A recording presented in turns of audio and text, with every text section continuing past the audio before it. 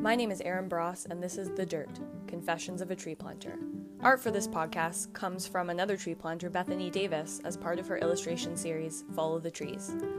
This is a podcast about tree planting as a reforestation practice in the silviculture industry. Tree planters are a collective of people who spend much of their lives replenishing a logged area with new forest. However, tree planting is so much more than the physical act of planting thousands of seedlings in the ground day after day as a job. It is about the connections, experiences, bonds, and memories that last a lifetime. The Dirt is a place to shed light on the culture that is mostly contained within those who have stuck a shovel in the ground. It is meant to dive deep into all things tree planting as a place for those to reminisce, relate, or to learn. So wherever you're coming from, as any tree planter would say, may the planting gods be with you.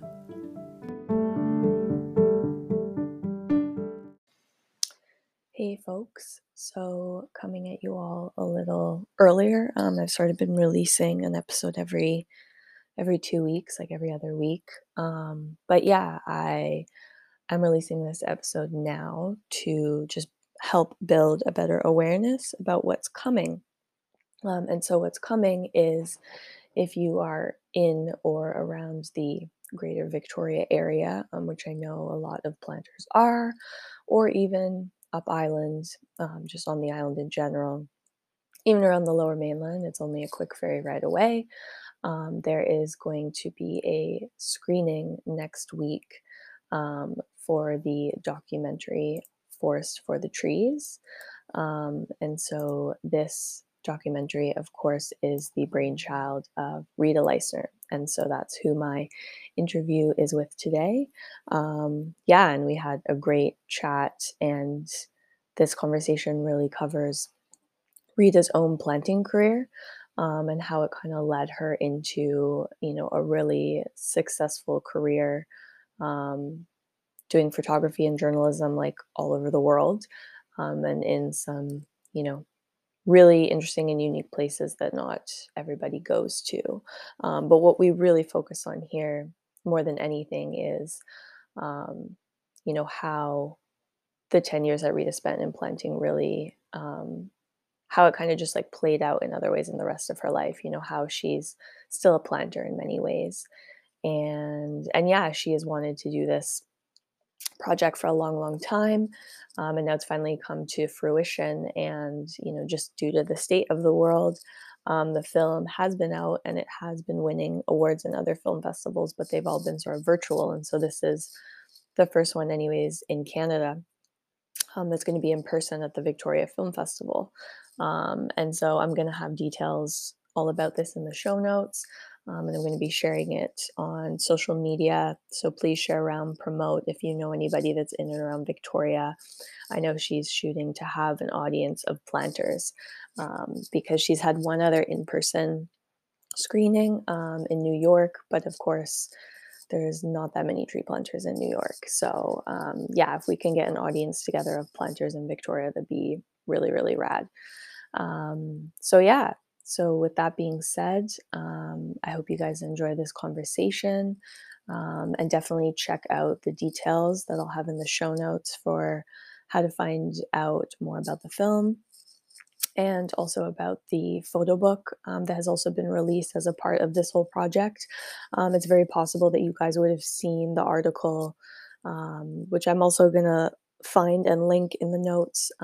It was from a couple of years ago, and I remember seeing it, of sort of equating planting to a war zone. And there was a photo of a female planter that was published as a part of it. So that is actually like part of Rita's work, because what I didn't realize, and what you guys will hear about in the conversation, is how many years she spent working on this project. Another exciting planting documentary, because of course we had the release of 1 Million Trees a few years ago. And so, this is kind of a different lens, a different perspective, a different take. So I hope you guys enjoy this conversation, and you can get a bit of background on the film and how it was done, and a bit about Rita. And then hopefully you'll be able to watch the film next week when it's playing in the Victoria Film Festival. And definitely, even if you're not there, you can watch it virtually wherever you are. Definitely take the time to vote for the readers, or the viewers choice award, whatever it's called, that thing. And that will help her to get the film more exposure to in future. So once again, planters supporting planters. I always like to emphasize that. So yeah, enjoy this conversation, and check out all of the information in the show notes. And about a week after, so in a few weeks, I'm also going to be sharing an interview from one of the planters in the film, so just as a little highlight into the next episode that will be coming as well. So enjoy.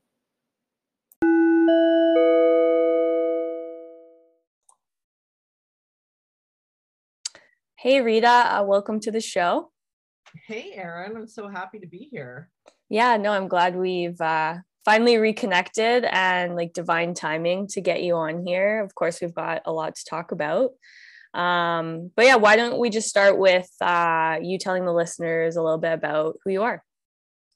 So my name is Rita Leistner, and I'm on this show because I planted trees, and I also have made a feature documentary film about tree planting, and I have a book about tree planting, a photography book, and a big photo exhibition about tree planting called Forest for the Trees. Hopefully a lot of you have heard of it. But I planted trees from 1984 to 1993. I started when I was 20 years old. I didn't get a tree planting job the first year I tried because it was harder for women to get jobs in those days. And I had a lot of a number of folks say, oh, sorry, we don't hire women. And that was a real constant in a lot of my life at the time. And one of the only kinds of jobs I could get at that age, and I think it's maybe still partly true, is there aren't that many options when you don't have a lot of skills. So I was being offered jobs as, a hostess in a restaurant. And if you knew me, you'd know how ill-suited I am to that. Not that I'm inhospitable, but the idea of being told, oh, you have to wear a dress. And, in those days they could say, oh, you should be wearing makeup. You'd be so much prettier and things like that. And I just found that really awful. So I ended up getting a job as a bike courier, and that was kind of great my first year in university. And then my sister, who's 4 years older than me, went to Western University, and she was on the ski team. And a lot of skiers plant trees, and they're well suited to it because they have super strong legs. But as we know, you get tree planting jobs because you know people with tree planting jobs. And that was especially true in the early years. So someone on my sister's ski team had a small crew out in BC near Prince George, and she planted for 1 year. And then they agreed to hire her little sister. So that's how I got my first job. It was out near British Columbia, out near Prince George, for a company called Roots. I don't mind naming it. I don't think it exists. Oh yeah, no, my dad planted for Roots in 81, actually. Oh yeah, what's your dad's name? Steve Bross. Wow, I didn't. Yeah, he only would have been there that one summer because he was timber cruising the next few years. But oh, okay. Yeah, and but he was. Oh, yeah. Sorry. Oh, I was just gonna say he was there that year, and it was just a crew of them, I think. Yeah, it's a very small crew. So my first crew was me and 12 guys, and they were great. I mean, they were great. The planting was brutal. The contracts were very rough, and the pay was low, and we basically drove our ragtag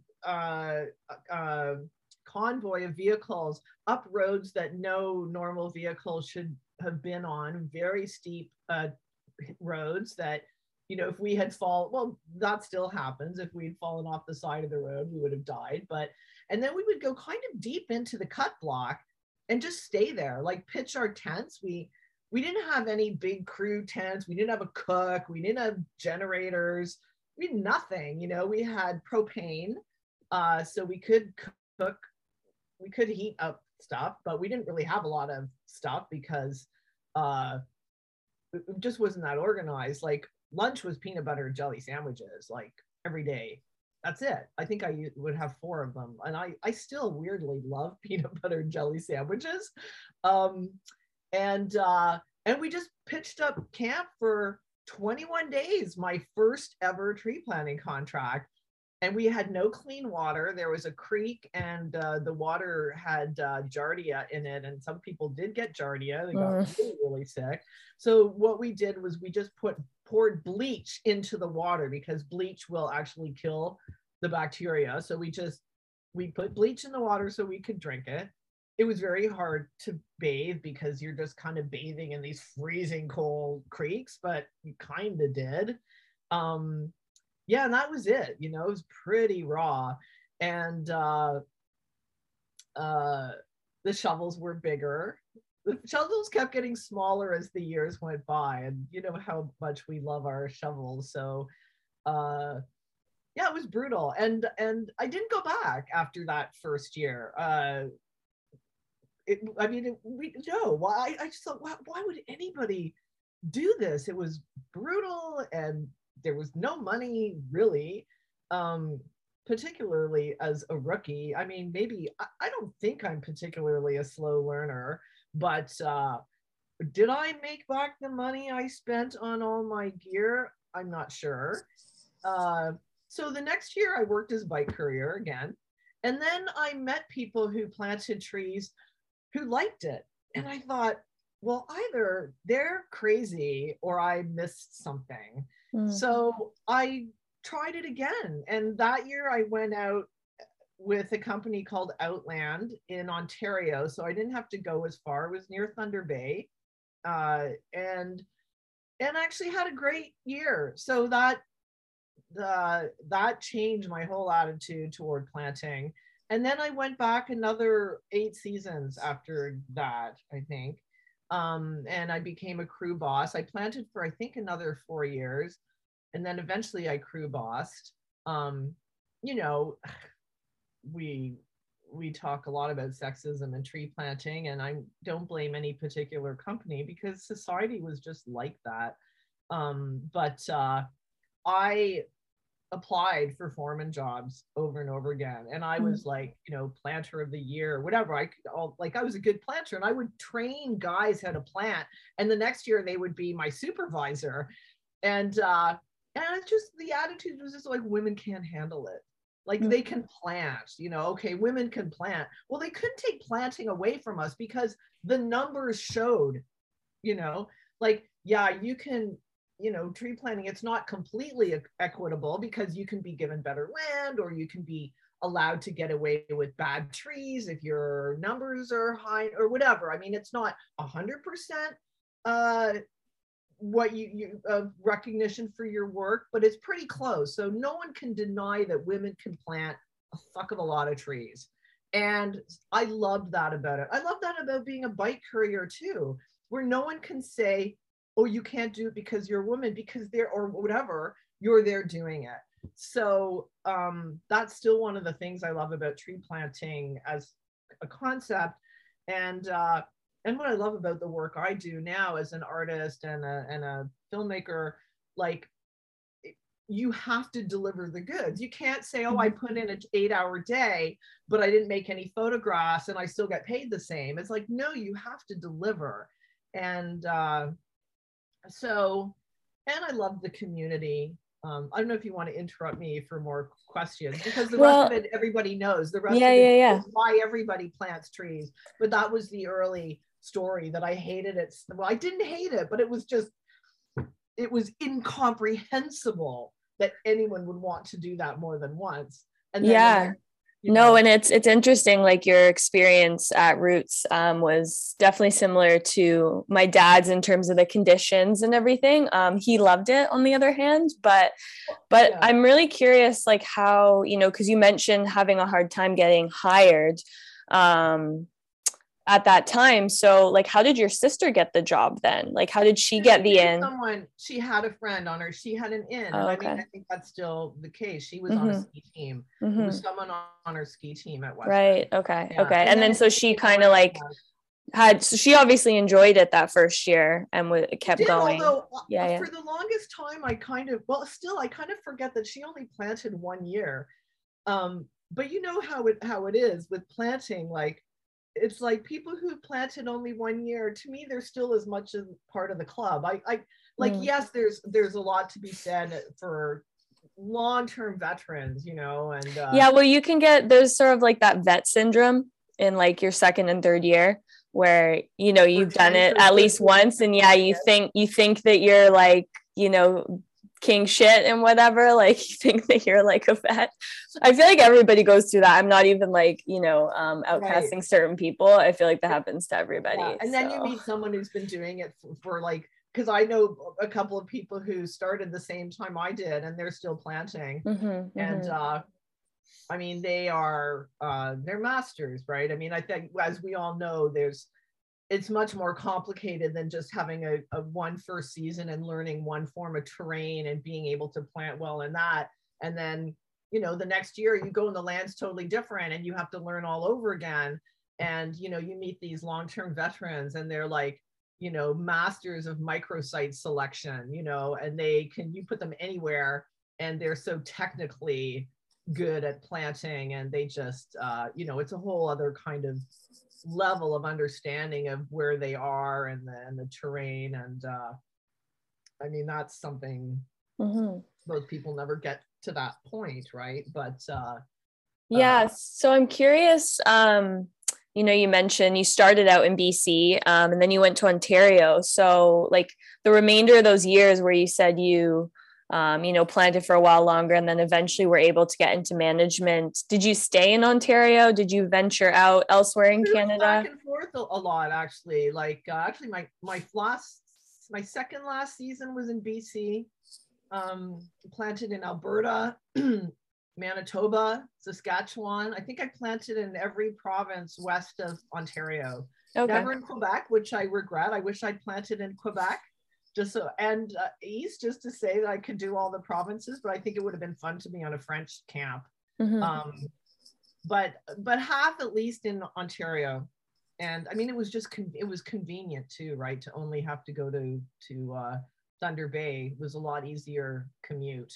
But when I decided to work on the film, I chose BC because, well, it would be more photogenic, and that's very important when you're making pictures. No offense, Northern Ontario. No offense, Ontario. I don't know. Well, fewer bugs. Well, yeah, I was just thinking that too. That would have been horrendous to try and shoot in. So, like, no offense to the rest of Canada, but also a little bit. So yeah. So yeah. But the main thing was Garth Hadley, the owner of Coast Range Contracting, who's been on your show. And Garth and I planted together in the 90s, and we'd stayed friends. I mean, very occasionally. I think I talked to him 3 times since we planted trees over the years. Like, occasionally he would come to Toronto and look me up. And I'm digressing now, but we both happened to be in New York at the same time in October of 2015. So we're like more than 6 years ago now. And I had just come back from Palestine. I was in New York because I was having an exhibition of work I'd made in Afghanistan. And, some of your audience know, but most not. After tree planting, I became a documentary photographer, and I spent quite a bit of time working in war zones. Yeah, we're gonna get into that too. Yeah, and I was kind of done with it, and I ran, and Garth saw on Facebook that I was in New York, and we got together, and I know I'm kind of off the. No, I'm going to ask you a question about when you worked with. Well, I could ask right now. Okay. When you worked with Garth, because I mean, some of the listeners may already know. We're just going to like discuss this right now because I feel like it. But I've known Garth since I was a baby. Like, I grew up knowing Garth because I thought I listened to that podcast. Yeah, because maybe I didn't mention it on the podcast, but I've known Garth since I was a little kid because he worked for my mom when he planted.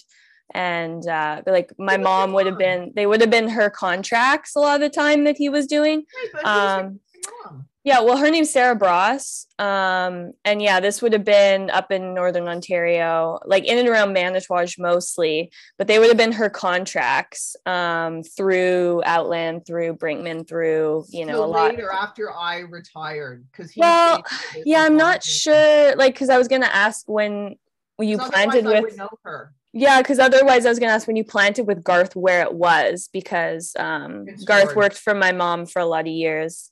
Okay, Prince Um, George. yeah, okay, My okay. my last year, really. I mean, I did another contract in Ontario, private one with a couple of friends of mine that we took out. So that wasn't really my last year, but my Mhm. last year with Outland was yeah, was out near Prince George with Okay, Garth, yeah, yeah. and I think it was 1991. Yeah, yeah. So it must have been after maybe Garth. He must have come back then, because yeah, I was a child in the '90s. So, and my mom knows Dave or knew Dave. So, Okay. yeah. So they knew all those peeps. Anyways, digressing totally, but I was just curious when you said that, because Yeah, yeah, so I've I, known Garth I for a mean, I long knew time. Garth, and I was always very fond of him. And Garth is a very soulful, kind, and honest person. And it was really important to me in making my film that I mean, I know, of course, a lot of the stories of camps. I know they're not all equal, and I wanted to be with a camp where I felt like people would be being treated well. I mean, we know tree planting is tough. Like no one goes out there. It's not like being in a hotel. Um, you're not a movie star. It's a hard life. So even when someone is doing their best to make it uh, comfortable, there's going to be a lot of people complaining and a lot of challenges and bad land and all those things are inevitable, even in the best run camps. Especially bigger camps and camps that are hiring a lot of rookies, which is often not the most prestigious contracts or whatever, right? Mm-hmm. It's very layered and complicated. And but I knew that this was someone who really cared about people, and so that was a real green flag for me.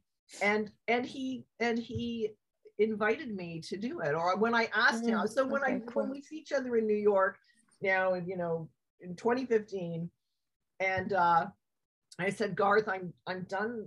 I need to stop going to war zones, and I had a nightmare about tree planting last night, and which I had every 6 months my entire life, Oh wow, until I that's started interesting. making the film. Oddly, I don't Huh. anymore. And Okay. and I said, I think it's time we start making that film we talked about in 1991, because in 1991 we were on again, which my last contract ever with Outland, and I was in my ninth year planting, and I was almost 30, I guess. And uh, gosh, I guess I'll tell this story. So we're on this contract, and it was pretty bad, but I mean, whatever. Bad contracts, they come and go. That had never made me quit planting before. But Garth, like, um, and I can't remember. Has he told you? He probably hasn't told you this story. I can't remember if like he if his uncle was sick or wasn't sick, but he said his uncle was sick and that he had to leave the contract.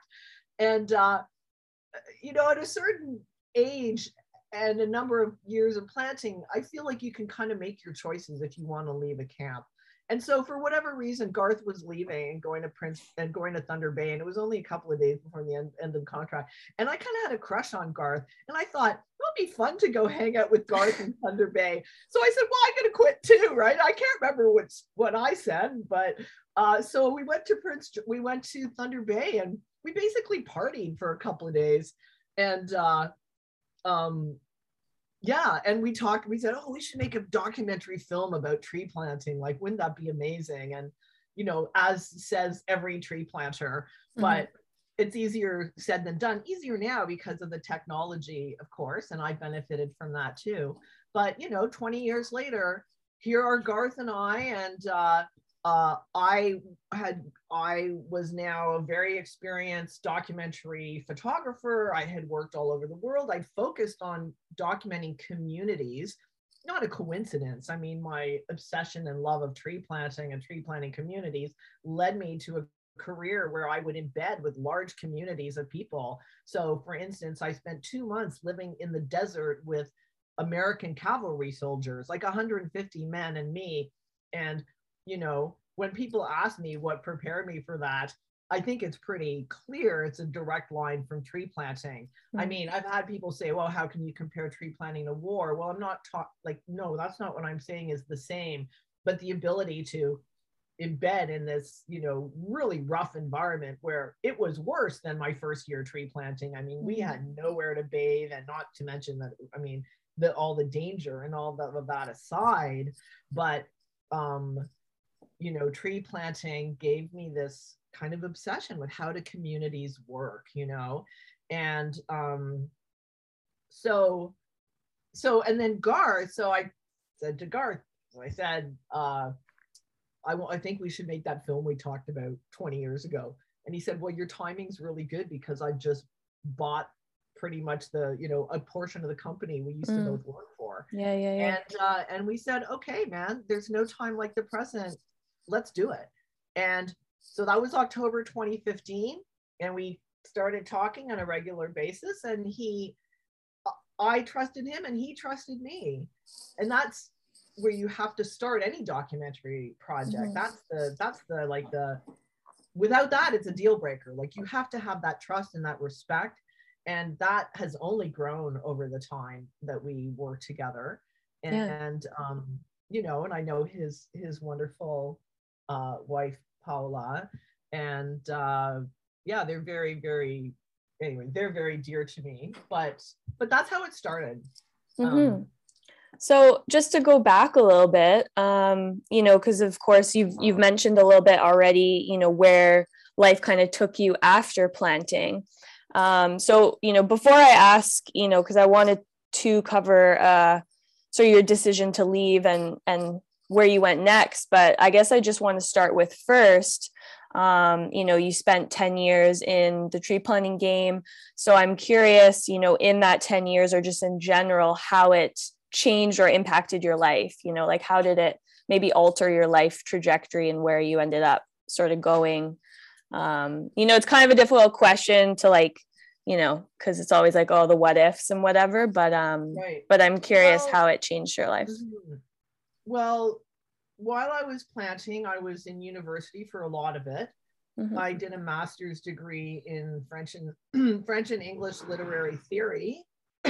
um, in fact, part of my MA thesis was on logging culture and history because I would have wanted to do something about tree planting culture and history, but there really wasn't enough of it at the time. And there were no records. And now people are writing PhD theses about tree planting. But back then I chose logging because it was the next closest thing. And that, of course, has influenced my work as well.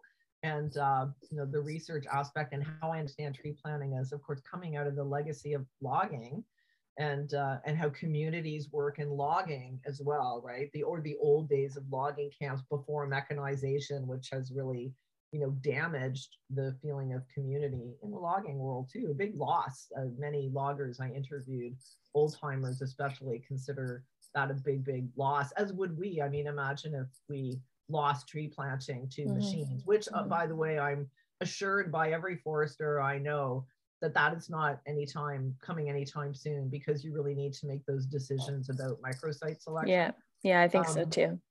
but so there I was in academia, and it was a really wonderful match, as many know, because academia is such a profound and challenging intellectual pursuit, and And expensive.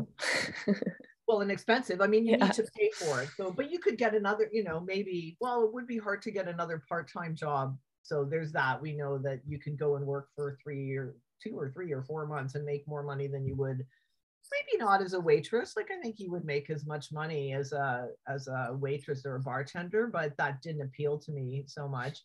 And even more so, like, I like the escape that, I mean, when you're trying to write, I mean, you know, you have a podcast, when you're trying to do something creative and intellectual, it's you can, I mean, yeah, you have to put in the hard work, but you're not guaranteed that your hard work is going to deliver. You know, you can work really, really hard and just crap comes out, and it's very frustrating. And with tree planting, there is sort of this pure like correlation between how hard you work and what you get back. And also, you know, I watched a movie by Agnes Varda, the famous French filmmaker who died a couple of years ago. But Agnes Varda, one of her early films was called Vagabond, and it's starring this, you know, the beautiful Sandrine Bonnaire, who it starts with her death, and she's, I mean, this is the kind of thing I like. She starts with her death. She's like lying in a ditch in some small rural village, and the film then goes back to trace her life, how she ended up kind of a vagabond, and along her journeys, which are kind of romantic but also sad, very sad. She meets this warm and kind and giving family of shepherds, and the patriarch of the shepherd family, it reveals at some point that he has a master's degree in philosophy.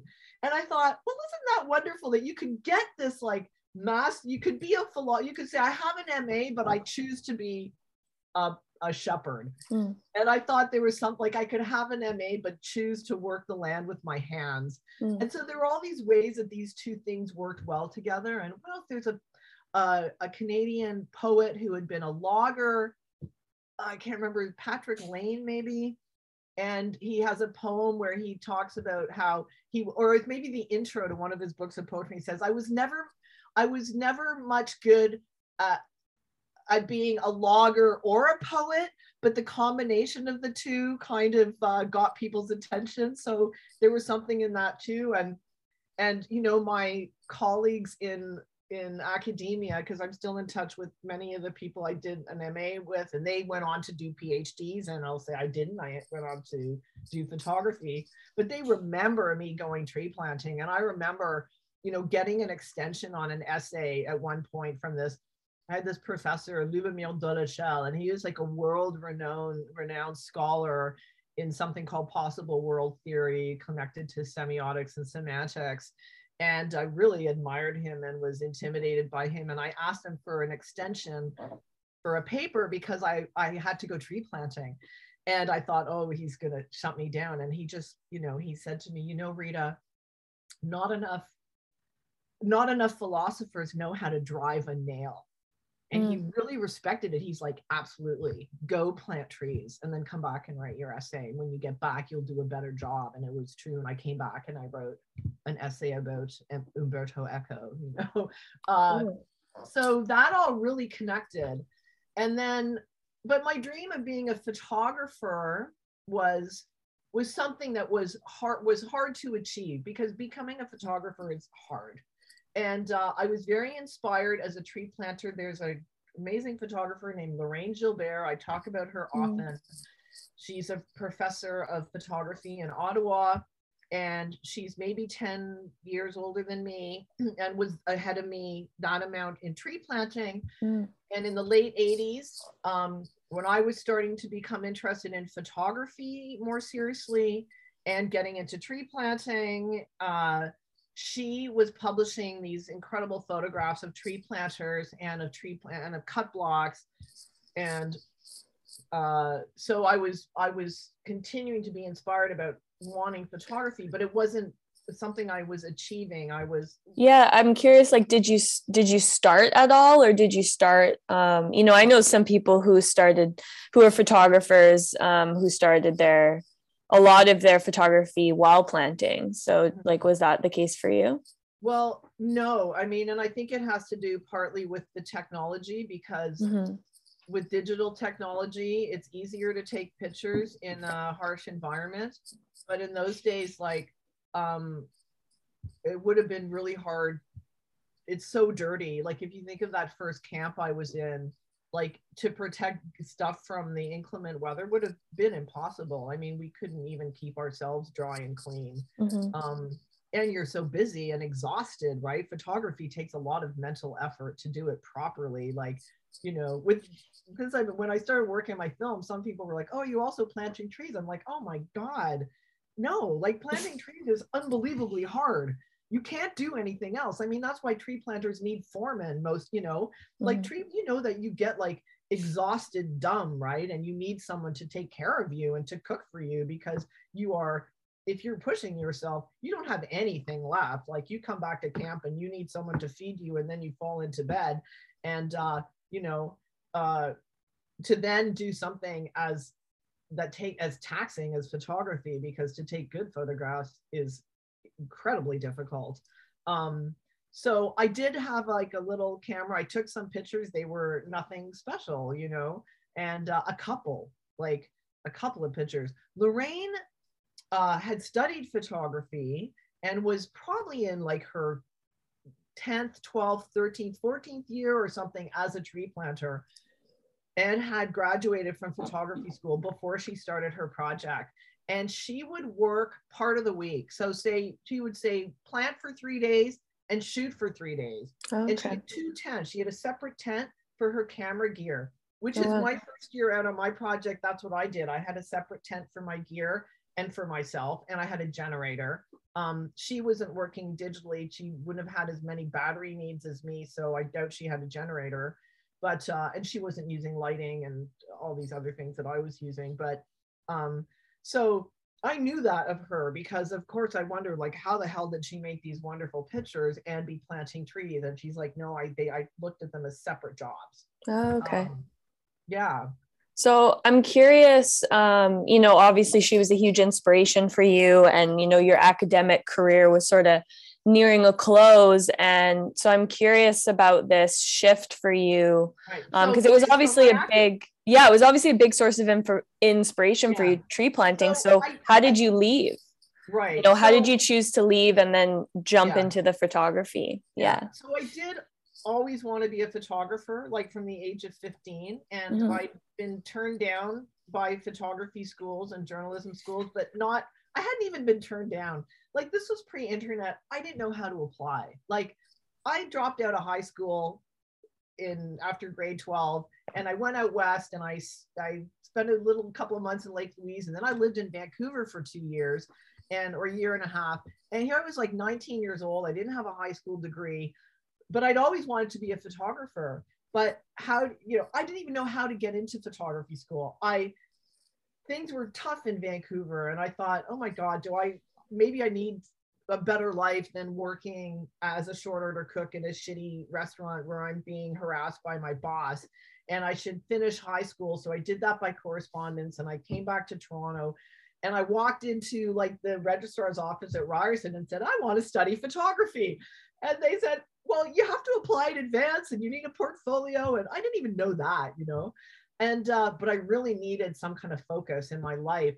And then my dad drove me to Ottawa, to Carleton, to the journalism school. Mm. Same thing, right? Because you couldn't get through on the phone. And so it's like, we just went. And same thing. I'm like, I want to study journalism. Well, you need to apply in advance and you need a portfolio. And, I didn't know anything. And then I went to U of T and they said, well, with your grades, we'll take you part time.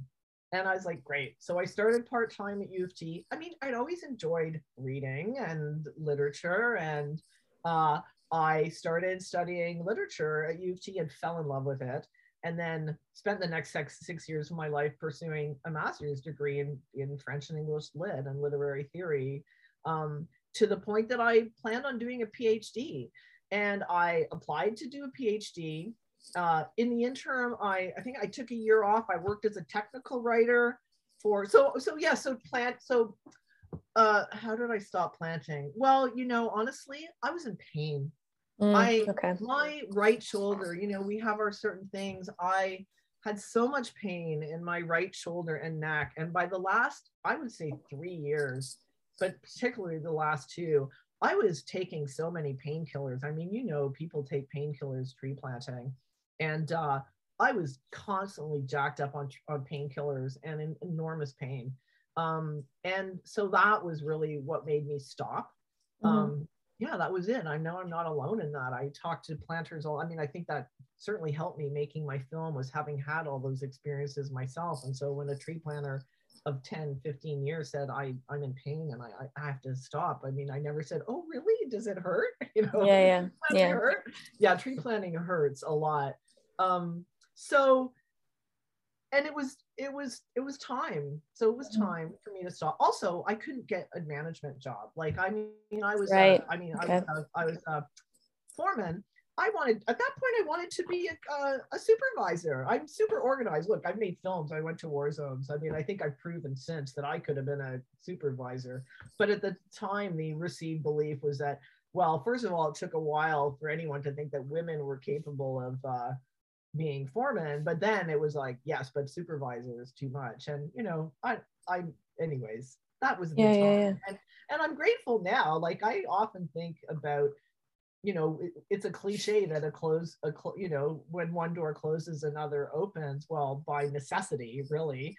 And so many things in my life that have been denied me have led me to things that were much better. I mean, when you're not getting the thing that's right in front of you, you have to think long and hard about what you really want to do then Hmm. next. And so I decided I was going to pursue a PhD, but first I took a year off, and I worked as a technical writer because I still needed to make some money. And then I went on a 1 year road trip, and I went to Mexico, and I worked on a film, and I made photographs the whole time. And I came back, as the whole time I'm kind of taking like night courses and photography and weekend courses in photography. I mean, I'm continuing kind of to learn, but I'm not good because I don't really have any formal experience. And to technically, you needed so much more technical skill than you do now, in a way, like to get Mm. started, right? Yeah. Because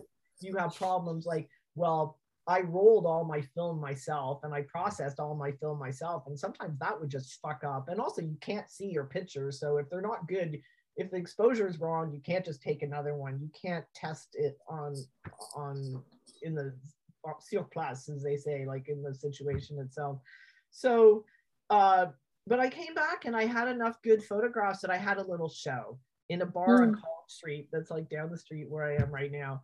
And I thought, I had this. Did I go tree planting one more time? I went tree planting one more time after that, and I did I maybe not. Anyways, I had like a fax I had to send. I received a fax, and it was from the University of Edmonton, and it was a full scholarship to do a PhD in literary theory. And I had to sign back the contract. And I looked at it, and I looked at it, and I phoned up one of my best friends, still, Guntar Kravis, who is a photographer and was then as well. And I said, do you think I could be a photographer? And bless him, he said, Rita, I think you could do anything you wanted to do. I mean, I Mm. think that's something tree planting teaches you too. So I turned down the PhD scholarship, and I started from the bottom in my life again. In a way, I got a job in the film business at the bottom of the ladder.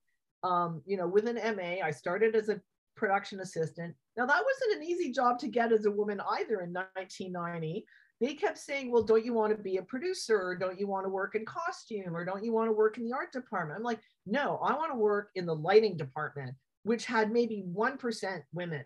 Mm. There were, I still know them. There were 4 women in Canada, all of Canada, working lighting departments. And I kept getting turned down. And one day I was like, well, fuck, they're not, so they're meeting me and they're thinking that I should be a producer. So I walked into the union of lighting technicians, and just called in person.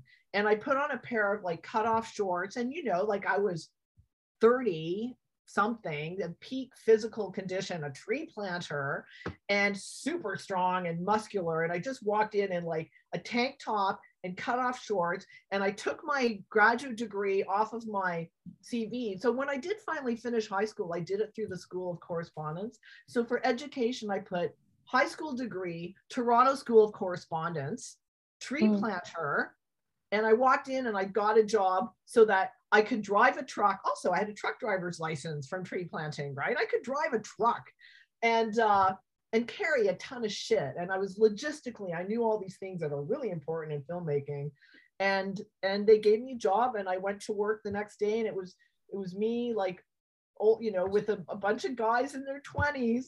And the first day in the garage with all these trucks, some 25-year-old guy says to me, because another thing you do as a production assistant is you help all the different departments, but you also could do what they call craft services, which is preparing the food trays for the crew. And so this kid now, he was only 5 years younger than me at the time, says, so why don't you go over there and do the craft services? And I looked at him and I said, you know what? I said, do I look like I have a special way with cheese? I said, I'm going to drive one of these trucks. So I'll, move along. And then, Yeah, it almost seems like you got that, that management experience that you wanted in planting. You were almost able to do it like in the film industry afterwards. Yeah, all the same skills. Yeah. Absolutely. Yeah. So useful. So useful. Like not being, and yeah. I Yeah. mean, tree planting crew bosses and people who work in management tree planting, they know logistics. I mean, you can want someone to get something, to make something happen in a challenging circumstance. Those people can get it done for you. Like now, of course, I know a lot of company owners, and I mean, these are the most logistically organized people you will meet. The same as people who run big film companies. Yeah.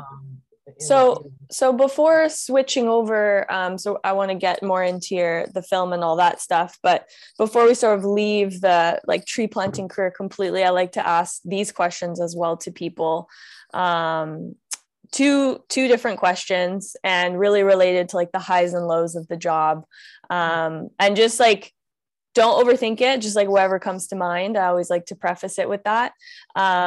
But out of all your years and experiences, and it can include the recent stuff too, I suppose, if you want, but what is your favorite tree planting memory? Well, that would definitely, I mean, if you want to include the time I made my film, it would definitely be in those 5 years. Because well, there's something about being, you've seen my film, right? Like I fell in love with everybody, like I just have so much warmth for the people who welcomed me into their world. And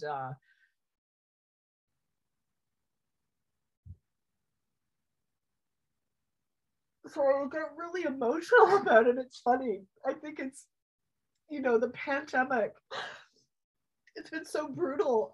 Sorry. No worries. This is planting too, right? All the emotions. So well, I totally, right. Like there, I did an interview at some point, and I said to the interviewer, everybody cries in the cup block. Like, oh my God, tree planters, it's everybody cries.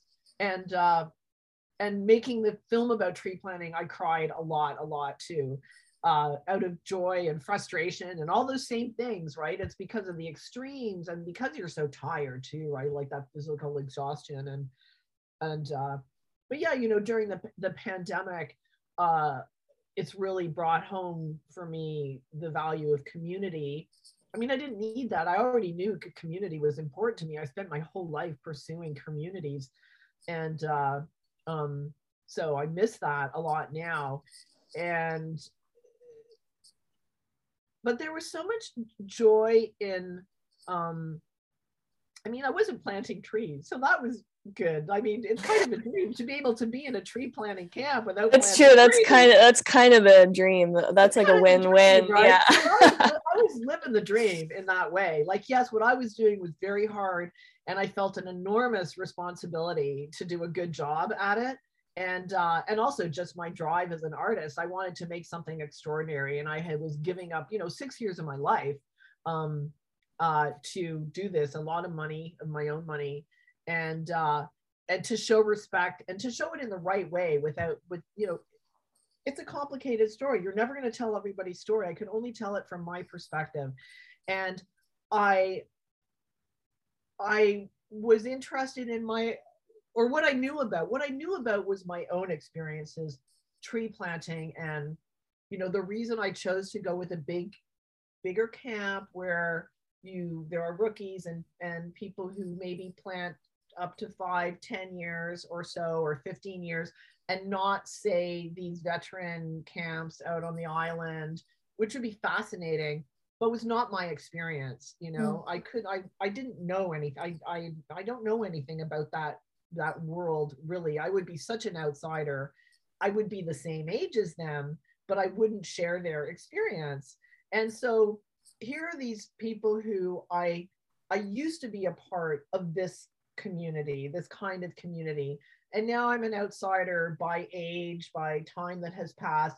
But it was very much the kind of experience I had had. So it was revisiting my life in a way through other people.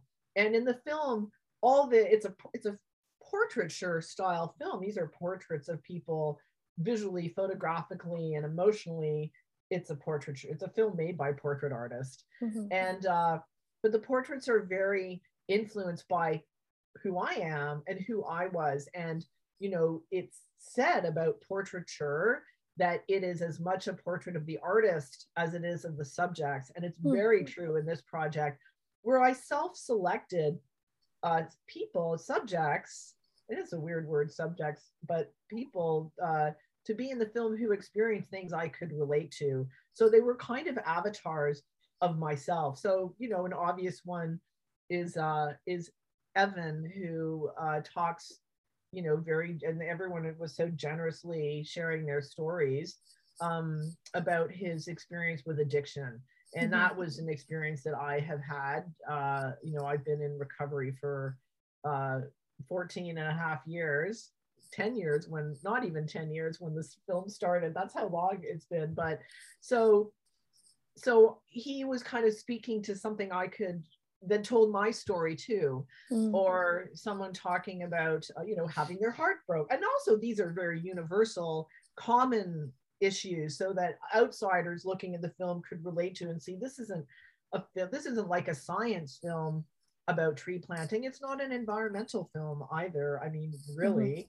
um it's an emotional film about human behavior and human emotions and community and love and heartbreak and um you know, set in this world that is also, you know, an allegory of the human condition and also of nature. So I mean, it's an environmental film in the sense that, you know, here are these, you know, it's an artistic construct, right? So here are these Mhm.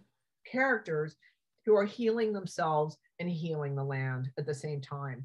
And all the science questions aside about, you know, what is tree planting and what is reforestation and what is the history of logging, things that, by the way, I know a lot about and chose not to make a film about, because you can only make a film in one way. And I thought my strength was to make something more poetic, where the Mm. landscape becomes a major character. I mean, it's a major character in the film, and and then allow the subjects in the film, like Tara, who, you know, is also Métis, indigenous. And I thought, not only incredibly well spoken and brilliant poet, and who's recently published her memoir, by the way. It's called, oh, Oh, I should cool. introduce you to Tara. Yep. Tara Add her to McGowan the Ross. list. Very Put her on the list. Yeah. cool.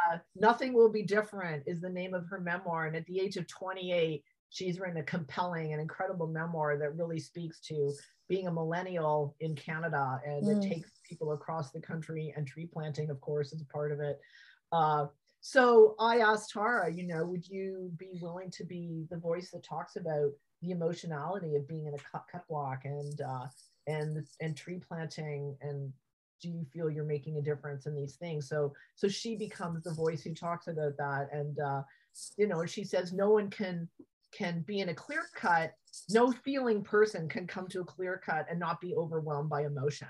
And that's what my film does, is it creates, it brings people into this clear cut world so that they are hopefully emotionally inspired by the film and the people in it, to then do more research about the climate change and reforestation and all these issues. So I feel my film serves a purpose in that way, but it's not Mhm. like a didactic, you know, science film about tree planting. So people looking Yeah. for that, you know. But I mean, Well, and environmental film festivals kind of like it because it's refreshing and it's a different way into it. And yeah, if we yeah, can't yeah. feel emotionally about um what's happening to the planet. Like, I think that's, we rely on people being emotional to fix things, and because I don't think psychopaths and sociopaths and people who don't really experience emotion, those aren't the people driving change. Mm. Because Well, and all on the that negative emotional shit. note as well, I'm curious, especially with that having been, you wanting to have that kind of focus and you feeling like that was your strength, and as sort of relating this film now to being like your favorite tree planting memory. On the other note, what is your worst tree planting memory that comes to mind?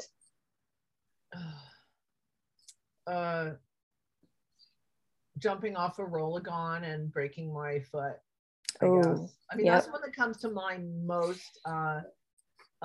There's usually always a flood. Bad There's so memory too. many. Not being able to get a crew boss job, that was Okay. devastating. Yeah. Yeah. That was devastating. Yeah. I mean, eventually I did, but I had to beg for it. Yeah. Yeah. I had to beg for Well, it. and let's yeah, so like shifting into, you've spoken a little bit about the film and you've spoken a little bit about kind of how you started to pursue photography. And of course, even just hearing bits and pieces, you've obviously been very successful at doing so, and have, been all over the world and been in all of these like really incredible, sometimes dangerous, but really interesting places. So I'm curious as to how, because it almost seems like, as like you said, these war zones and places that you've been in conflict with or can be similar in a lot of ways to the planting culture, to the cut block, etc. But this is something that I think every planter goes through, that sort of like first year, maybe you don't go back or whatever. But how was your transition from planting life, from that cyclical, like go to school and then you go plant and then you go to school and then you go plant for like so many years? How was that transition into like quote unquote real life, where like, Yeah. the Well, first couple of years you weren't yeah. going back anymore and it was like, it was a reality, Well, I think like it was done. I've been able to kind of maintain that kind of, because the variety is nice, right? Yeah. We love Yeah. that. It's like we love that variety. I don't think people would like tree planting nearly as much if it was 12 months a year, Mm-hmm. like There are some people that do that, but there yeah. are, Yeah. absolutely. And oh my God, all respect to them completely. Like the career planters, amazing, right? But it's a very different thing. They're Mm-hmm. professionals on a whole other level, and they're the minority. They're the minority, right? Yeah. But yeah, I I mean, mean, yeah, it kind of, because even a lot of planters in the off season too, they'll go travel and things. So it doesn't, as someone who seems like they were really um sort of matched for that lifestyle, it makes sense to me that you well, carried it out sort of I in did other go into ways. a 9 to 5 job, Yeah, that's yeah, for sure. And yeah, I think that was a part of my decision not to do a PhD, as I yeah. started picturing my future. I was That just route, reading yeah, something about how we make life decisions, right? yeah. And you have to like weigh it out and look at what will this actually mean.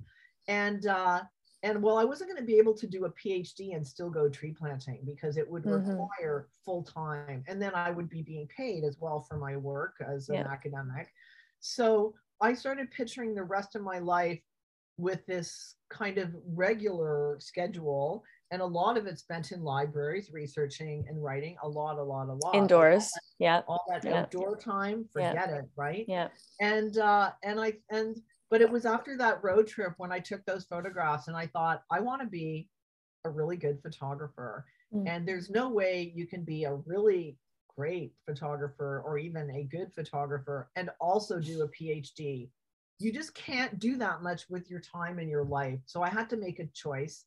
And part of it was the lifestyle, for sure. I thought, I want to be a good photographer and I don't want to spend my life in the library. And if being a photographer will open the world up to me even more so than when I was tree planting, because I can construct more. I won't be in school, and I'll make it my career. I'm going to design my own life, and photography is a way of living many different lives and many worlds. So I think I just took that even further, and Mm-hmm. working in film too. It's like sporadic. You work on a project and then you have time off and then you work on another project. But I left film for the same reason. I didn't want to be beholden to my pager going off and saying, well, maybe, your sister's getting married tomorrow, but if you don't come and do this job, you're not going to get a job for a month because you'll fall off the list. Like, it really controls your life, and having to rely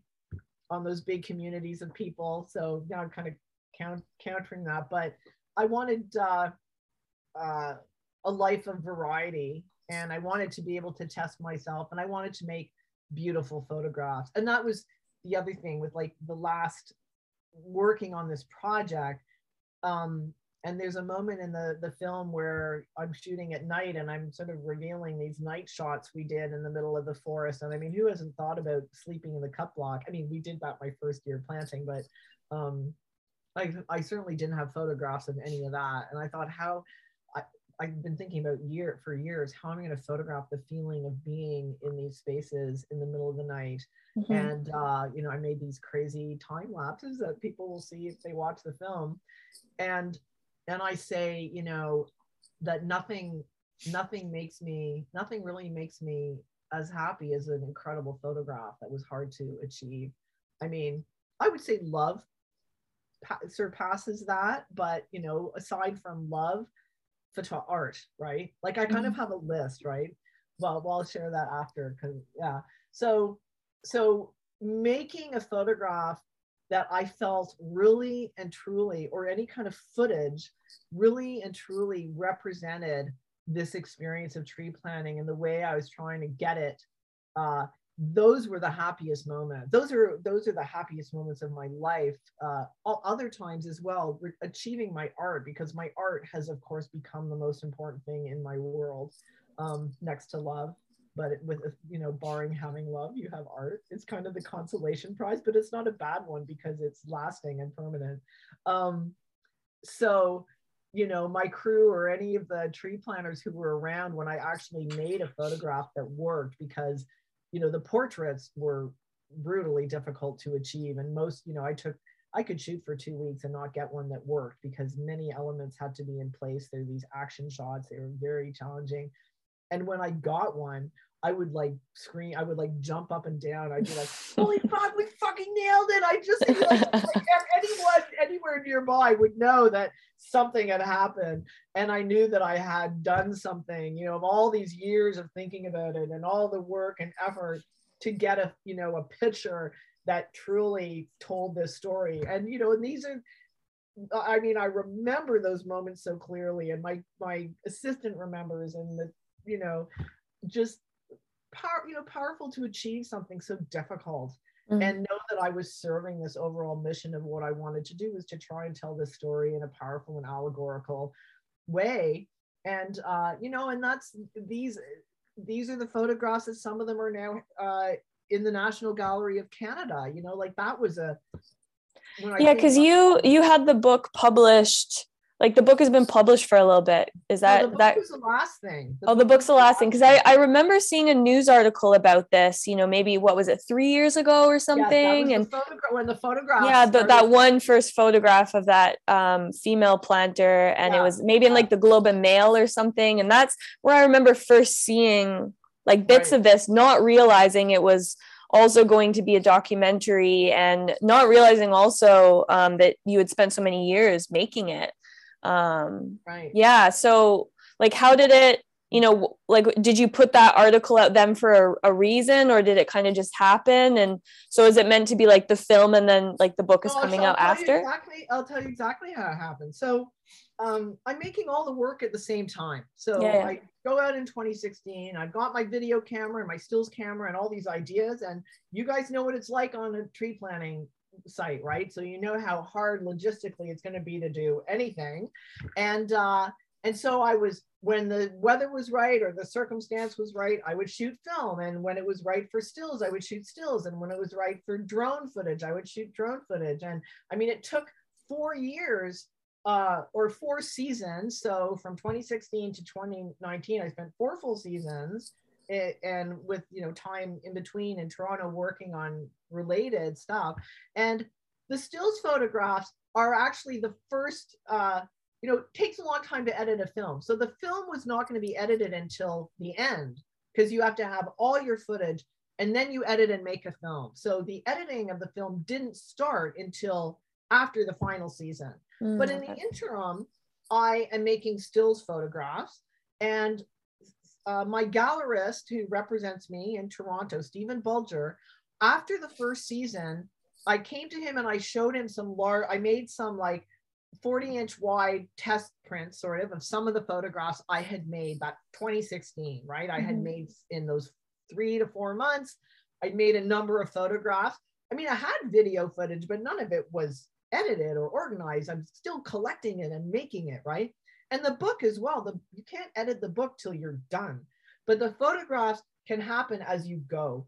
And so Stephen offered me an exhibition. It was actually coming. It was like the 150th Oh Canada yeah, or film. like because that was like what 3-4 years ago or something. I can't Yeah, remember. that was I remember it. That was 20, 2018. yeah, 2017 or 2018. Yeah, I remember that. Yeah, Yeah.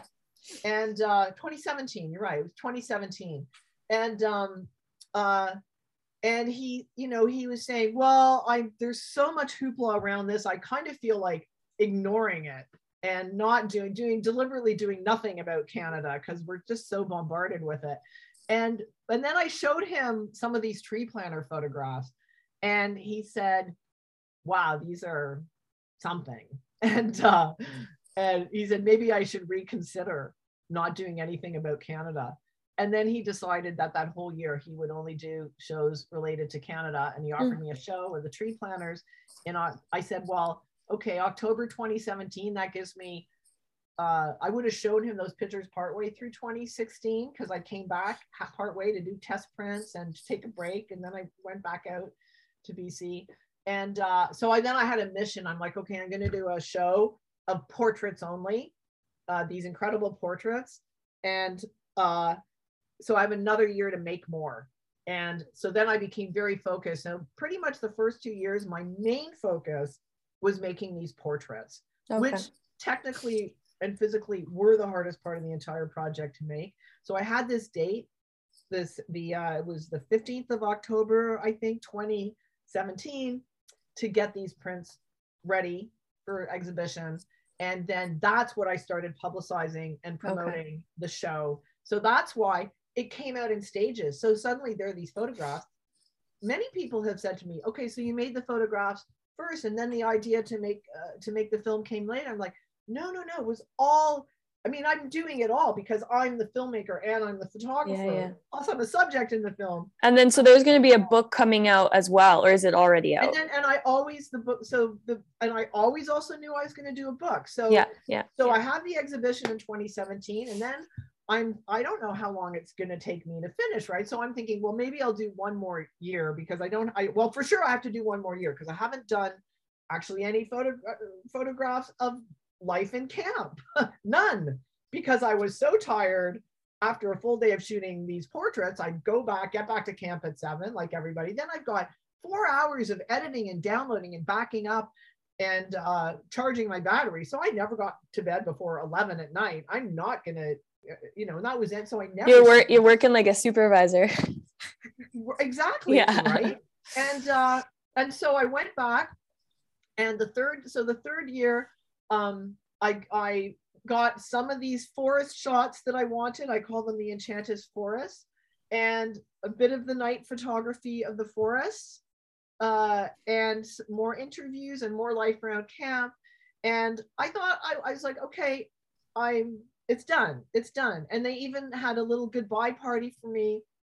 And on the way out of camp, one of the tree planters says, there was a story I never told you. And I meant to tell you about the reason I collected the horseflies. And he tells me this story, but by then it's him not interviewing him, right? It's loud and we're leaving. And then he tells me the story about how Garth once told, or maybe it was Brett once told him about how bears don't discriminate, and how this sort of resonated to him on a sort of spiritual level, and thinking about racism, a whole other layer of conversation. And as we're driving out of camp, I say to Liam, shit, I have to come back next year. And so it's like a classic vet move almost too. You sort of mirroring. Yeah. Just like being a tree planter, I couldn't fucking leave, right? And so it wasn't until that was over. So then 2019, right? And I'm still shooting, I'm making more stills photos. So it's great because I'm even making more stills photos, which are all going to go in the book because I'm thinking about this book. The book ends up being, the book was published in October, so a couple of months ago.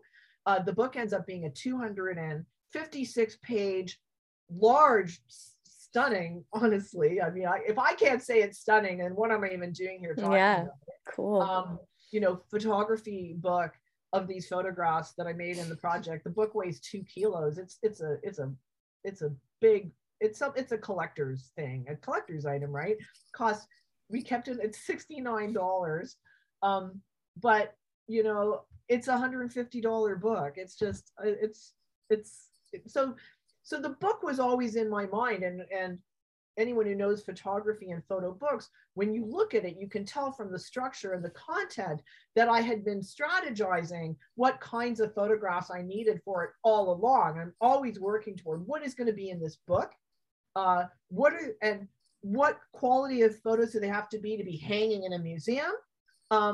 There's the front and end pieces of the front pages of the book, like in the front and end covers. It's these grids of square photos I took on my smartphone that I was posting on Instagram, and they're very strategically made. They're about the process. They're about driving. A lot of them are shot over the hood of my red truck, and I knew, well, this is a way of kind of getting people a little bit. I mean, I have a pretty small following on Instagram, but creating a little bit of interest in the project, but also creating these images that as grids are going to be the front end pages of my book. Like I knew that from the first month in the bush. And so then I edited the film. As I'm editing the film, I'm also making the book and the layout and pitching publishers. I sent a mock-up of the book in like the summer of 2019, which is when we started editing the film. And then a couple of months later, he writes back, and it was one of my top choices of a publisher, Dowie Lewis. He's out of the UK, but he's a world, very respected photo book publisher. And I knew that he would help me make something really beautiful, the quality I wanted it to be.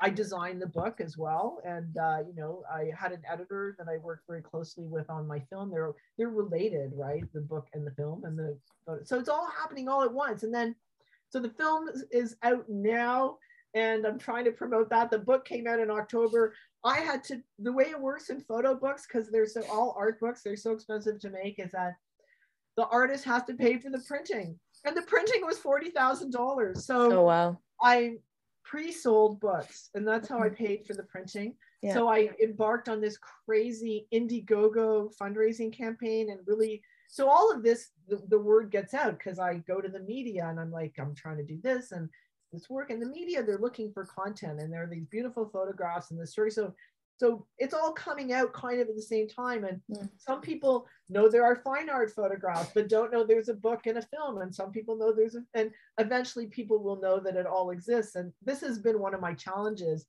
because not many people do this, as you can imagine. Like a film, a book, and fine art photographs is the whole trifecta. Yeah. It's pretty crazy and ambitious. But how does it feel to have it done?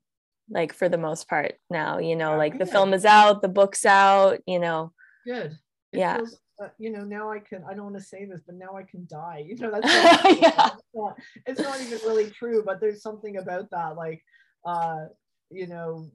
when you look at your life and the things you try and achieve as you go, like having been thinking about this project for so very, very long, and knowing it would be really hard to do. And, now the challenge is getting it out, but I just have to have a certain amount of faith that it will. I don't know. I mean, I made it. So. Well, it was, I think it's an opportune time, honestly, to be releasing it. So it's, kind of cosmically attuned, perhaps, that you sort of ended up doing it when you did, and that's something I'd like to ask you about too, because with social media these days and technology, and, to get a planting job now, or to know what tree planting is so different from even 10 years ago, 20 years ago, 30 years ago. We're so connected, and there's so much more of a window. And of course, that's part of like even why I have the podcast, right? Is to just like have an eye into that world a little bit for other people and for people in the community. But I'm really curious, like, because I personally because I grew up in the industry, so I've seen it since the 90s, and then I've been in it myself for like over a decade, and I've really noticed like really radical changes in the last like even just 3 to 4 years. So I'm really curious, like you kind of coming back into it in like 2015, 2016, you know, what major, I mean, there's some like really obvious ones, but I'm really curious what stands out for you as like the good or bad changes you've seen in tree planting, like with the culture and just like the job itself, versus like when you were a planter. Um, so first of all, I mean, it's never been mechanized. And so that is radical that 30 years later, planting trees itself is basically the same. Mm-hmm. Yeah. The job of it, which again, it's a big focus of my film, right? Because I'm also, uh, as people will see in the film, I'm looking at it from this athletic point of view, right? And my background as a ski racer makes me really aware, and as a planter, of the dance of planting and the physical prowess it takes to be extremely good at it. Like I admire that. I got so much pleasure watching tree planters work, and they realize that, like appreciating their technique and their style, which I needed in order to be able to photograph them. And the shovels are smaller, so that's the big thing. I'll talk about different things at a time. So the Yeah. planting itself, the shovels are smaller, Yeah. and faster, Yeah. and and the clothes are smarter.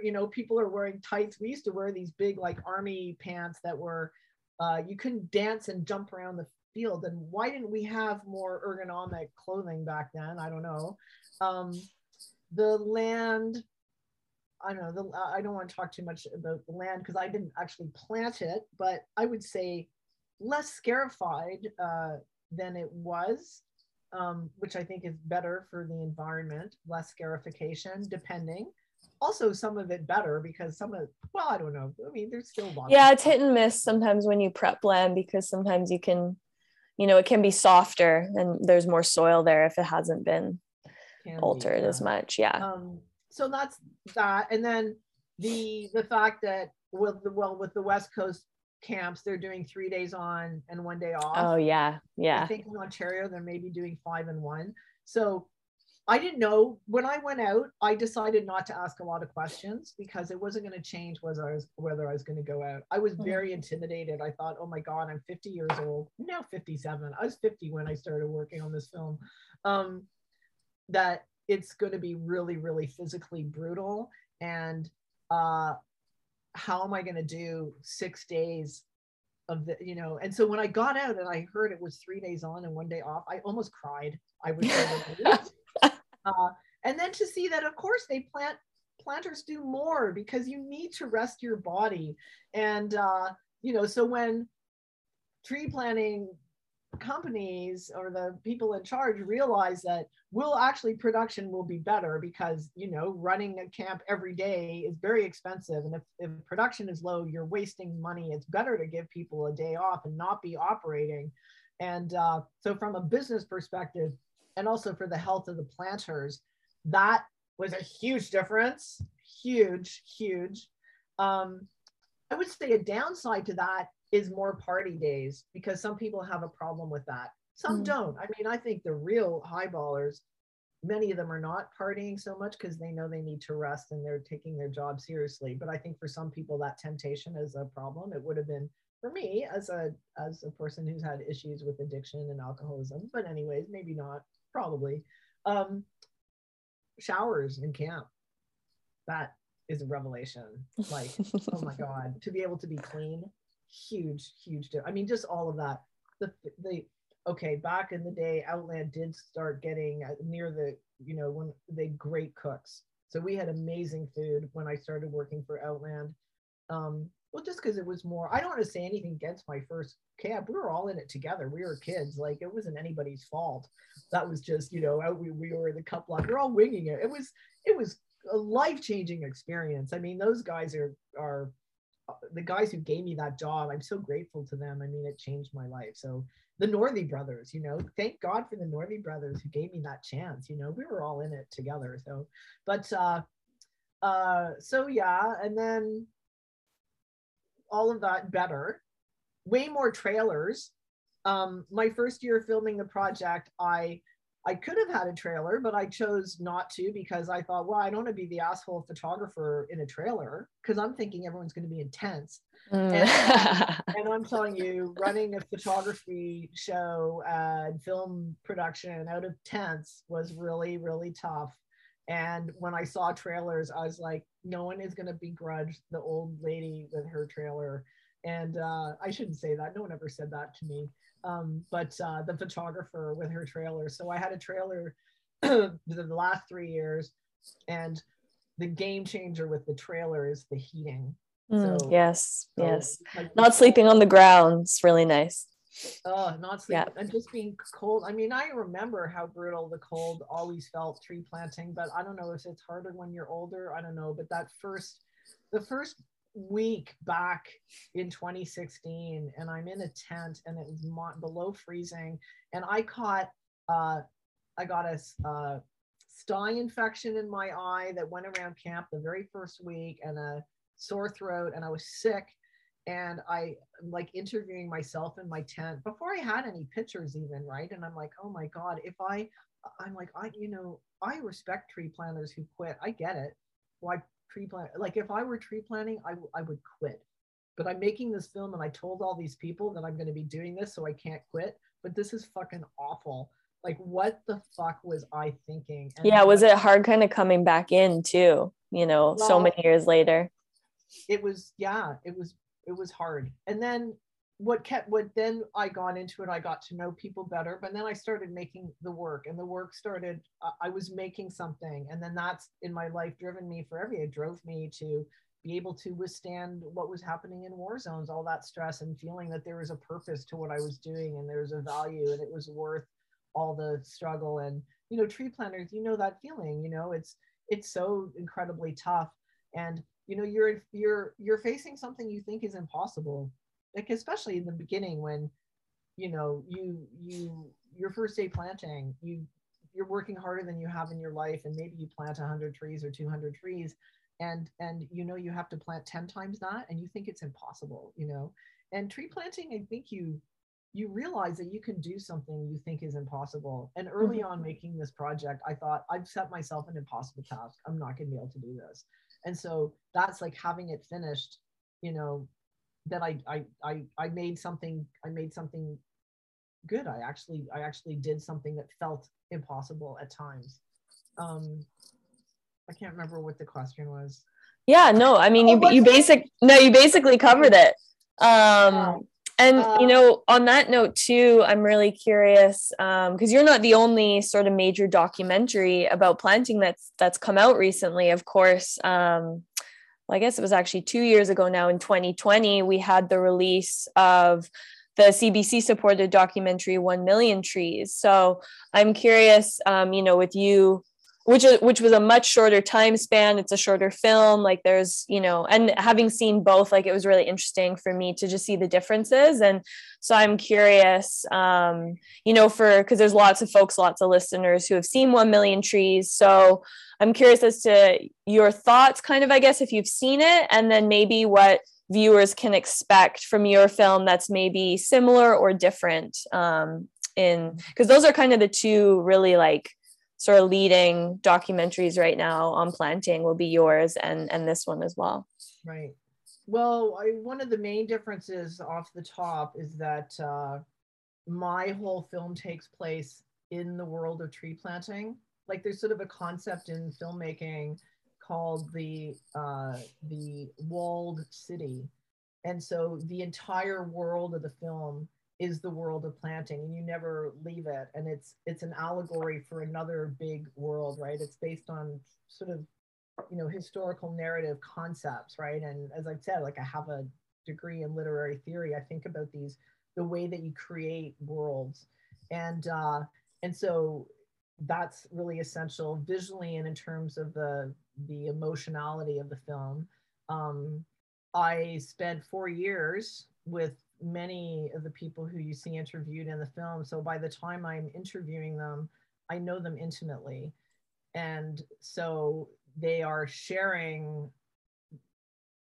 there, and many of them I interviewed many times, right? So like Tara, I interviewed in 2016 and 2018 and 2019, and Stephanie, uh, I I filmed her first day ever tree planting in 2016 when she was a rookie and the youngest person in the camp.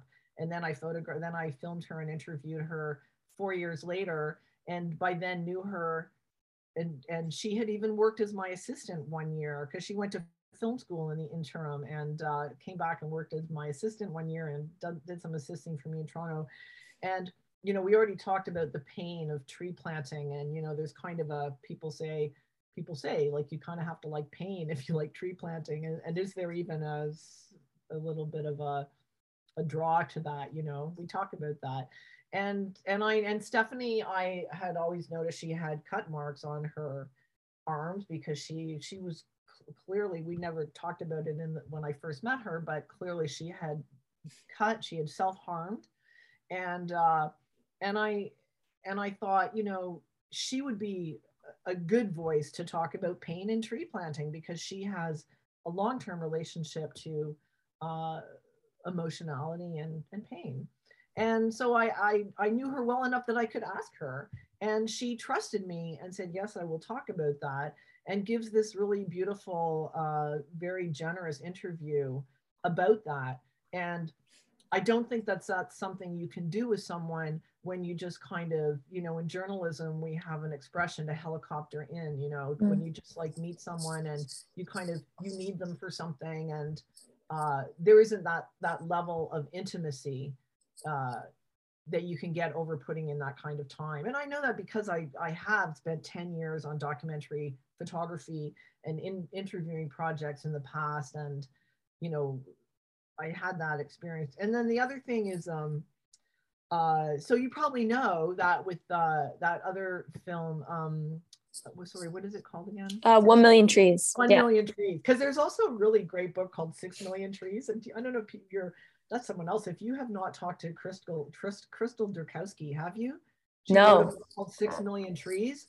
It's amazing. It's set in planting camps in Ontario. She lives in the Yukon now. It's phenomenal. You have to talk to Crystal Okay, I Durkowski. gotta add her to the list too. We're Yeah. gonna chat about this afterwards. Yeah.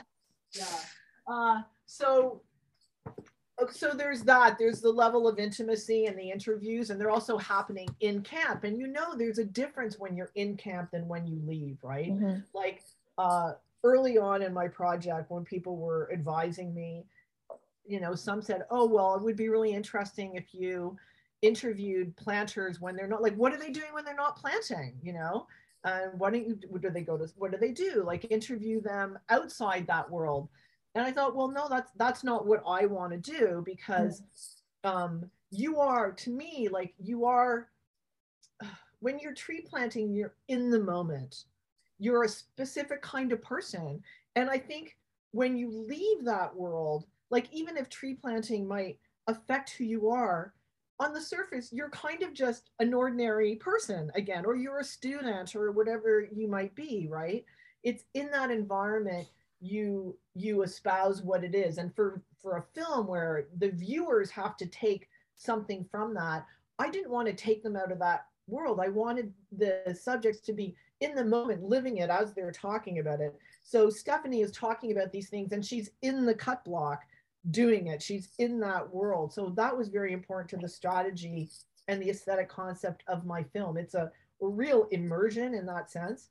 And then also in terms of the aesthetic vision, that's a huge difference between our films. That was really interesting. I really respected this idea that he had, that to collect, I believe this is true, that most of the footage, I think maybe he had a couple of cinematographers that were regular of his team. Mm-hmm. He sent out to a bunch of different camps. I mean, I think the Yeah. visual footage comes from Yeah, there's a lot of hundreds. footage from the planting community that was like Yeah, compiled in the right, like yeah. from hundreds of different sources, which is amazing, right? That's like, I think that's the most compelling part of that film, really, is in terms of compelling, I should say, speaking of it from an art making point of view, like as a concept, right? Mm-hmm. Like and that's something that's definitely because of the technology that's available now that people could do it. And I love that communal sense of it, right? And it meant that, it looks like every tree planting camp has helicopters, right? Like I didn't get one helicopter shot. I tried, but it was just too hard. Like, so it's just me. So I was much more, in a sense, limited in that I couldn't have this incredibly broad, wide scope. Mm-hmm.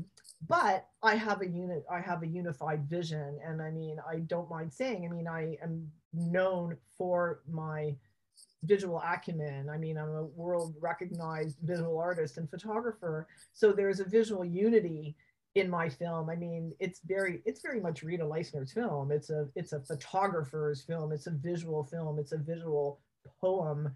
Um, I mean, it is so strategized in terms of color and form and flow that it's like a poem. It's a visual epic poem.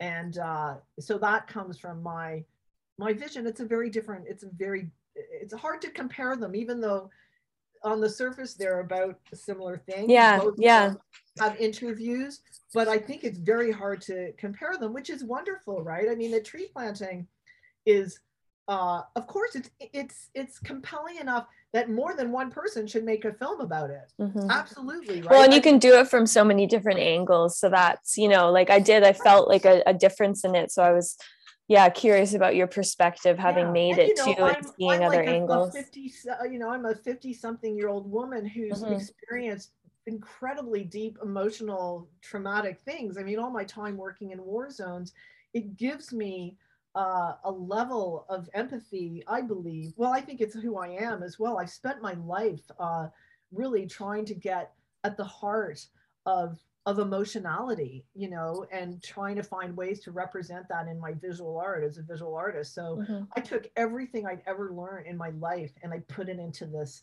film. So it's a really different kind of object. I mean, I'm not going to make another film about tree planting, right? I'm not Mm-hmm. going to be like, oh, I made that one. Now that I've made that one, I can make another one. It's like, no, this is like everything I have went That's it. into Yeah. this. Yeah. That's it. This is the highest achievement of my art, honestly. It's the most stunning thing I've ever made, and I'm fucking old, Well, I'm not. My mother always gets really mad at me when I say that, but I feel that way. Like, how many more? I don't feel like I have another, forest for the trees in me. Yeah, And yeah, yeah. you know about the tree planting film festival, right? That was like started by Summit Yeah, Reforestation in well, I remember Canada. that being started, and I honestly, I'm not sure what, like, if it's still a thing, or because It I think is. it So it it kind of kind of had died a, off with COVID stuff, like last year, with yeah, they sort of tried virtual, and so I wasn't really sure what was going on with it anymore. it is. It's like it's Okay. back in action. And they were Okay. going to have Cool. a live in Vancouver on the 9th, but now it's gone online, but it's going to be Okay. live in the Okay. future. Well, yeah, It's because let's talk about the film, and of course, it's coming out soon in Victoria. But like, so is this like its premiere? Has it been in some festivals already? Like, so it has. where can people see it essentially? Okay, so if you want to see it now, if you're in British Columbia, you can see this film. You can either come to Victoria. I'm going to Victoria. It is going to be seen, man. Like it's Saturday, February 12th at 5 p.m. So what is that like 2 Saturdays from now? Yeah. If Yeah, you can come to we can put those Victoria, details in the show yeah. notes too. And Yeah. it is the first time the film is going to be seen by a live audience in Canada because of COVID. Like Cool. the film has been out for not quite a year. And so it's screened online. It's screened online in Vancouver for a week in May as part of the Doxa Film Festival. But because of COVID, that's out of Vancouver, it could not be live. And I could not be there. I mean, I have, you know, so this is the first time it's going to be seen by a live audience. It's in Victoria, which is, Cool. one of the center for tree Lots planters. of So planters there. Yeah. Yeah. they are definitely hoping a lot of tree planters will come. It'll be available online in British Columbia only for the duration of the festival, just like Google Victoria Film Festival. And then when you look up films, put in Forest for the Trees. And the other thing is that it's really important for films to get noticed. And one way that a film can get noticed is through an audience award, which shows that there is enough people that care about this subject for this film to be noticed outside this festival. So I feel like maybe we have a chance with Forest for the Trees to show how many numbers strong we are as tree planters to, watch this film, watch it online. If you can't get to Victoria, or come to Victoria, because it's going to be crazy. It's at the Empress Hotel. It seats, I think, 350 people. I think we should be able to fill this theater. And if you love the film, vote for it and tell the world that tree planters aren't nobody, because believe me, I have struggled with this. Like, oh, no one's going to care about this film, but tree planters. And I'm like, well, first of all, my film is allegorical and metaphorical. It showed in New York City, which was the first place it was seen in a live audience 2 months ago. I promise you, there was not one tree planter in that audience, and crying at the end of it. Wow. And it didn't matter that they had never planted trees. And, they said things like, well, this film isn't about tree planting, it's about the human condition. And I'm like, yeah, man, this is it. This is a film about the human condition. I mean, I didn't want to make a film about how do you put a tree in the ground. That's part of the film, because to understand the emotional resonance of what tree planting can do to change people's lives, you have to know about the work. So it kind of starts with what is the work, so that by the time someone says, tree planting saved my life, you can buy it. Yeah. Buy that. No, and I really did like the visuals, like especially the one where you were showing it was like a cartoon first, and then the person with like showing the shovel opening the hole and putting the tree in. That was such a good visual, like the sort of the side view to actually see what it. Yeah, that was cool. Well, Alex Kamza, who did the animation, is a tree planter. I loved the animations. They were really cool. Yeah, I love those. To Alex, who I met tree planting. Yeah, and cool. I said it was her first film. Wow. And we worked very hard on that. I thought, like, how do I want to show how a tree is planted? Well, we don't need another documentary with some guy in a hard hat going, so you put the shovel in this way, and this is what I'm like, let's show it in animation. Much clearer. And then the composer on the film, that's the other thing, is my composer is this unbelievable talent. So the music is great, and I had the resources and to hire an amazing composer. And then bands like Blue Rodeo gave us an amazing price on their music, because they like the film. Like, that's how do you get a good price from a world-renowned band? Your music supervisor sells them the film. So there are all these other elements too. Of course, the music and the sound design it's very high level, right? Yeah, it is. Well, and it's like a full-length film, for people who are wondering. Like it's an hour and a half. It's an hour and a half. It's a feature. It's really cool. But I hope other people make more. I mean, how many films have been made about love? I talked about there's never enough, right? It's true. Yeah. Everyone has a different there's nothing new under the sun. It's just your own vision, right? So this is my vision, and I put everything I have into this, and also like the film. If you're a filmmaker or an artist, it's very much about filmmaking and being an artist, because I couldn't help but draw the parallel between making a film and making art and planting trees. Like I say it all the time, you plant a forest one tree at a time, and you make a film or a long form photography project one picture at a time, and you get through life, or classically, in recovery, they say you get sober one day at a time.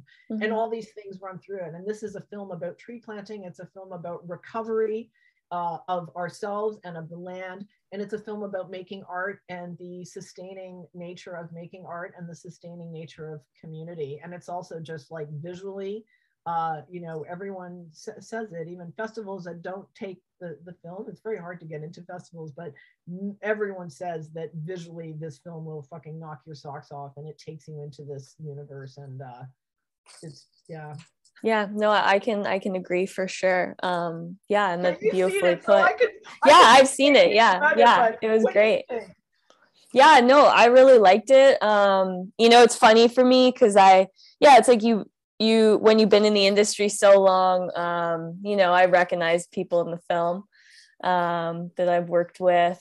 So that was kind of funny. And yeah, just hearing, the story like that, not just every planter can relate to, every human can relate to in certain ways too, but just, you know, yeah, hearing those stories, and, drawing on my own experiences. And it always makes you like a bit nostalgic, when you're not planting. So to see that kind of stuff and just bring up those kinds of emotions, and yeah, like to show, it's always interesting as a planter to, for something like this that's kind of meant for anybody to watch. Yeah, just like those animations I was talking about, and like the little educational bits here and there to sort of show people a little bit about, yeah, like what planting is. Because that was also something that was done a little bit in 1 Million Trees too. So I just like the fact that those things are being done in general to kind of show people a little bit more,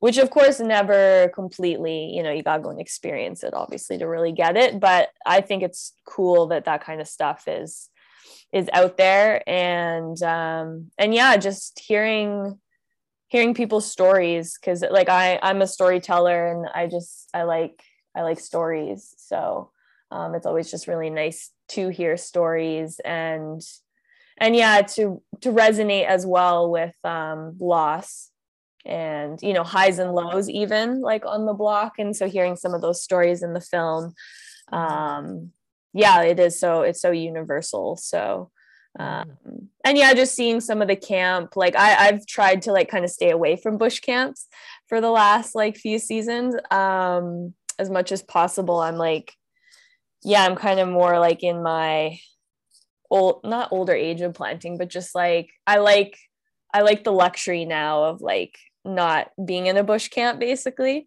But it's kind of cool to be like taken back into it, and even with the party stuff, and like because I don't really do much of that myself anymore either. And just like, oh yeah, that was pretty fun. And actually the scene where they're doing, I don't know if that was like a rookie thing, but there was a party night that you showed, and it was kind of, or pre-planting Olympics, and yeah, that was it. Yeah, so they were like having to like chug a beer and then spin around and then run over. And I remember doing that. Like, yeah, I wasn't sure like what that was about, but I had to do, because I started when this was still a thing, and so I had like rookie initiation basically, and it wasn't like bad. It was just whatever. But it was like very similar to that. So when I saw that image, I was like brought back to my rookie year when like all the rookies had to like do these like initiation things on like the first night off, which included like chugging beer and then like planting a bunch of trees, and then we had to plot them to see our spacing, and like all these like games. So that imagery is like where I was like brought back to. I remember that one, on one of the nights off in the film. So well, they enjoy it so much that the crew bosses all do it as well. Because they're good at it. So yeah, that's funny. It's like the rookies do it, and then the crew bosses do it. And I'd never heard of that because we didn't do that. And well, so, and it reminded me too of like in my earlier years. There was one company I worked for in particular, artisan reforestation, and yeah, we just played so many games like on the nights off. It was really incredible. And I remember us doing like an Olympics one night off, or maybe it was several nights off. Like it was a whole production. So maybe we were working 4 ones at that point. But yeah, so it kind of reminded me too of like all those fun times in my younger years. And yeah, so I think it's nice for planters. And there's so many, like we were talking about before the interview started, there's so much of the Canadian population that has planted, even if it was just like a year or two when they were younger and then they like moved on from it. Not everyone goes for like a decade or longer and identifies with it as much, but like I think it would be cool for people, those kind of people too. There's so much of the Canadian population that will see that and then be like, oh yeah, like that one season I did, or the 2 seasons or the 4 seasons or whatever. And it can kind of reignite that, with all those different scenes. Yeah, definitely for like the majority of Canadian planting. Cause like you mentioned, coastal planting is quite a bit of a different experience. And as someone who's done both and has definitely been more heavily on the coastal side, yeah, like there's a lot of differences, but but it's, the essence is still the same. So Yeah, right. Like the film is also going to be screening in Salt Spring Island. They have a oh, festival cool. there. Yeah, the Nice, Salt Spring nice. Film Festival, but it's very small, and I think they, very small capacity. But yeah, Victoria, anyone who can get there. I know planters flying from Ontario to go to it, Cool, and cool. Okay. because like when it first did screened online, and I just decided I could have decided to hold off until there were in-person festivals, but no one knew with the pandemic. And so I just thought, I want to get it out there, even if it's 5 days online Yeah, through yeah. Doxa. And so some planters who had internet were able to watch it in their camps, and I was just at home during the Yeah, world because I was going premiere. to say that's a thing now too in planting that I've noticed such a huge change in is just like the bringing of the rest of the world into planting camps Yeah, now. yeah, Whereas you used to have that isolation, which pros and cons to that, right? But for that's sure. been such a huge change now that I think is changing the dynamics a lot too, like within the planting camps. Yeah, Just having yeah, that younger generation just not knowing anything but technology, right? Like yeah. I was a kid when the internet really took off, so I'm like the last of a childhood like without it, I feel like, because I even see my younger sister and her different sort of experience with Yeah. technology, and so it's like it's infiltrating more and more, like for better or worse. So Yeah. Well, I mean, when I started working on this, there wasn't internet in yeah. camp by and large. It's, as you said, that's changed even in the last couple of years. Hmm. And everyone I asked said they liked that. So they liked that there was no internet. So I don't know. But I guess if Yeah. you come to the point where you don't know the difference, but everyone liked that. I was a little bit surprised. They're like, no, we love that. We love to be away from that. And I certainly liked being away from it for a while. Hmm. Hmm. But yeah. Okay, well, I always like to ask this question in closing, Rita. So, with all of this, all your experience, kind of, you're able to like sort of dust your hands now of your goals you had in tree planting. They're sort of like Yeah. completing now, which is really cool. So, with all that being said, what is one piece of advice you would give anyone who is considering going planting right now, or perhaps has already, decided they're going to go and will be going tree planting for their first time this season?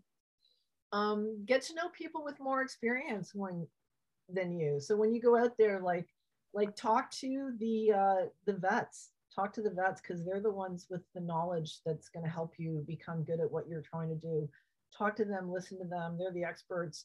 Um, you know, uh, I don't know if vets would think this is a good idea, but if I were starting planting for the first time, what I would do, because I remember I hated making my lunch. And actually, when I was making my film, my assistant made my lunch for me because I was too busy. I would find a kind veteran who, was maybe somewhat willing to impart their knowledge and say, hey, if I like make your lunch for a week or I do your laundry on day off, like, would you plant with me for an hour and show me some tips? Mm. Don't ask people to give you something for nothing ever in life, honestly. Like, they might, but people work hard and they earn what they know and what they have, and time is money, and they, who knows, but that's what I would do. I would something like that if I were a vet and someone said, I'll do your laundry on the day off, or I'll make your lunch for a week if you let me plant with you for an hour. I would have been like, hey, that's fucking smart. I am totally going to help you. Like, how to operate, and that's going to make you successful at anything in life.